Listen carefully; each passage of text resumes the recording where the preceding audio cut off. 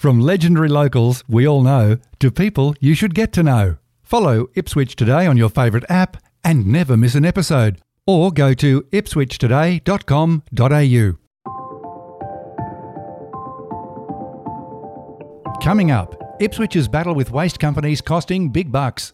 A fresh warning about bitumen bandits in Ipswich. Shopping trolleys cleared from the Bremer River. And the city's population continues to surge. It's Sunday, August 15, 2021, and I'm Alan Roebuck. Welcome to Ipswich Today, which acknowledges the traditional custodians of the land on which it is produced and pays respects to elders past, present and emerging. This podcast is supported by Kinetics, people-powered web hosting trusted by Australian businesses since 1999.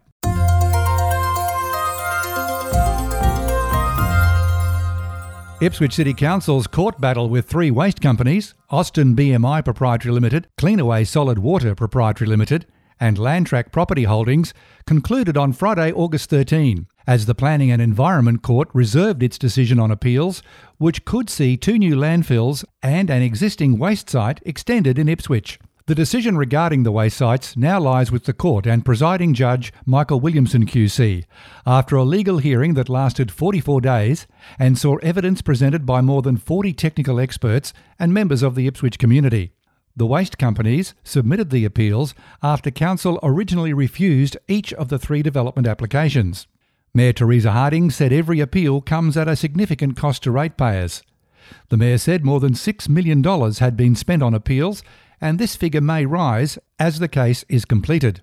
The three current appeals were administered and heard concurrently due to overlapping issues, but the judge will hand down three separate decisions. The timing of those decisions is not clear.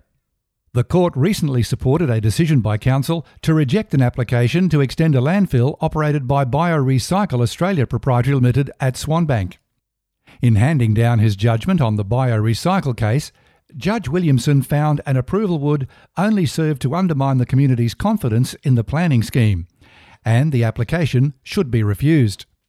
Meanwhile, a development application for a new landfill and recycling centre in Ipswich will be the first to be referred to the Independent Decision Review Panel for public hearing under a new process introduced by Ipswich City Council. The development application was lodged by Wanless Recycling Park Proprietary Limited and will be subject to a public hearing on August 19 at Council's Administration Building, 1 Nicholas Street. Ipswich City Council Acting CEO Sonia Cooper said she believed the independent process was the first of its kind for a Queensland council. And now a consumer warning from the Office of Fair Trading. The infamous bitumen bandits are back in Ipswich, offering driveway repairs and bitumen laying. It's a scam that's targeted many Queenslanders over the years, but with many of us at home during COVID-19, you are being warned that door-to-door scammers are ramping up their operations. One particular itinerant bitumen trader visited businesses in Caribbean recently, offering a hot mix deal, stating they had leftover materials. The trader is using a van with no business signs on it and is going by the name of Bob.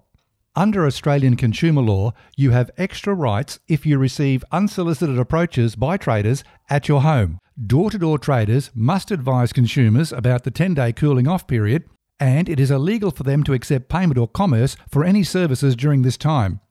Door-to-door traders must leave your premises if you ask them to, and they must not approach any residents displaying a "Do Not Knock" notice or sticker.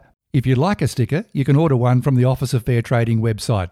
If you think you've seen these traders, contact the Office of Fair Trading on 13QGov, that's 137468, so movements can be tracked and other warnings issued.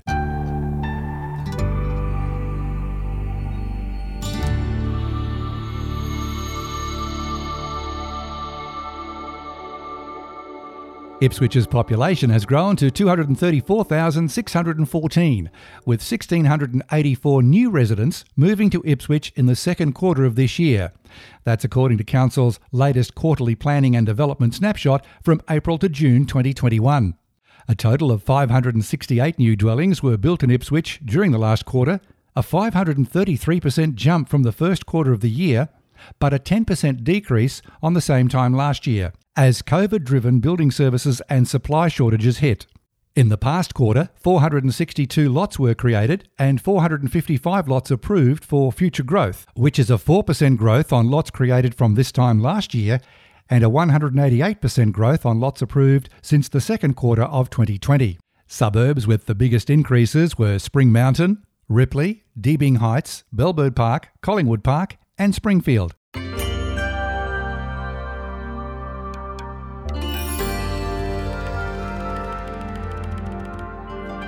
Three weeks of roadworks are due to begin at Goodness Brisbane Terrace from August 16 as Council installs new turning lanes into both Lower Stewart and Lower James Streets. Traffic controllers will be on duty with limited footpath access during the upgrades to Brisbane Terrace, which is a key link between Goodna and Redbank and the industrial estates on Redbank Peninsula. Ipswich City Council has removed 75 shopping trolleys from the Bremer River in the past year, in a partnership with Healthy Land and Water to target stretches of the river and riverbanks between the Bradfield Bridge and David Trumpy Bridge around the Riverheart Parklands. In a decades-old problem, trolleys have been tossed into the river mainly from David Trumpy Bridge. Current and previous council administrations have highlighted the low guardrails on the state-owned bridge as a likely contributor to the problem of idiots who think it's fun to throw a trolley in the river. Higher guardrails would go some way to reducing the problem. Council invites Ipswich sporting clubs and organisations to the Ipswich 2021 Sport and Recreation Forum on August 26. The evening will get underway with essential updates for your club, including access and security control across sporting facilities, sport facility improvement requests, and the new officer portfolios, and that'll be followed by 2 workshops. RSVPs are needed, though, by August 19. And a reminder, you'll find handy links in the show notes.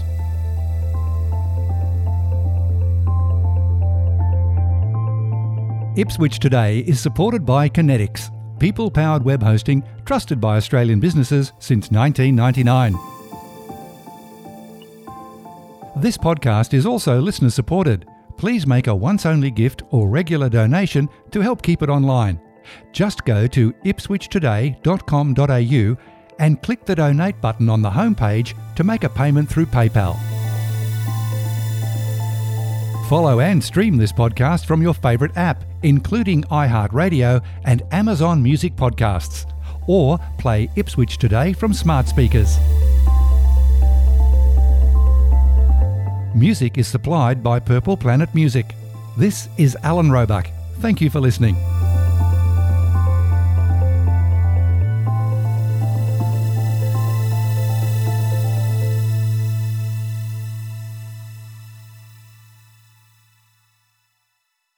Enjoying Ipswich Today? Please share the love on your socials.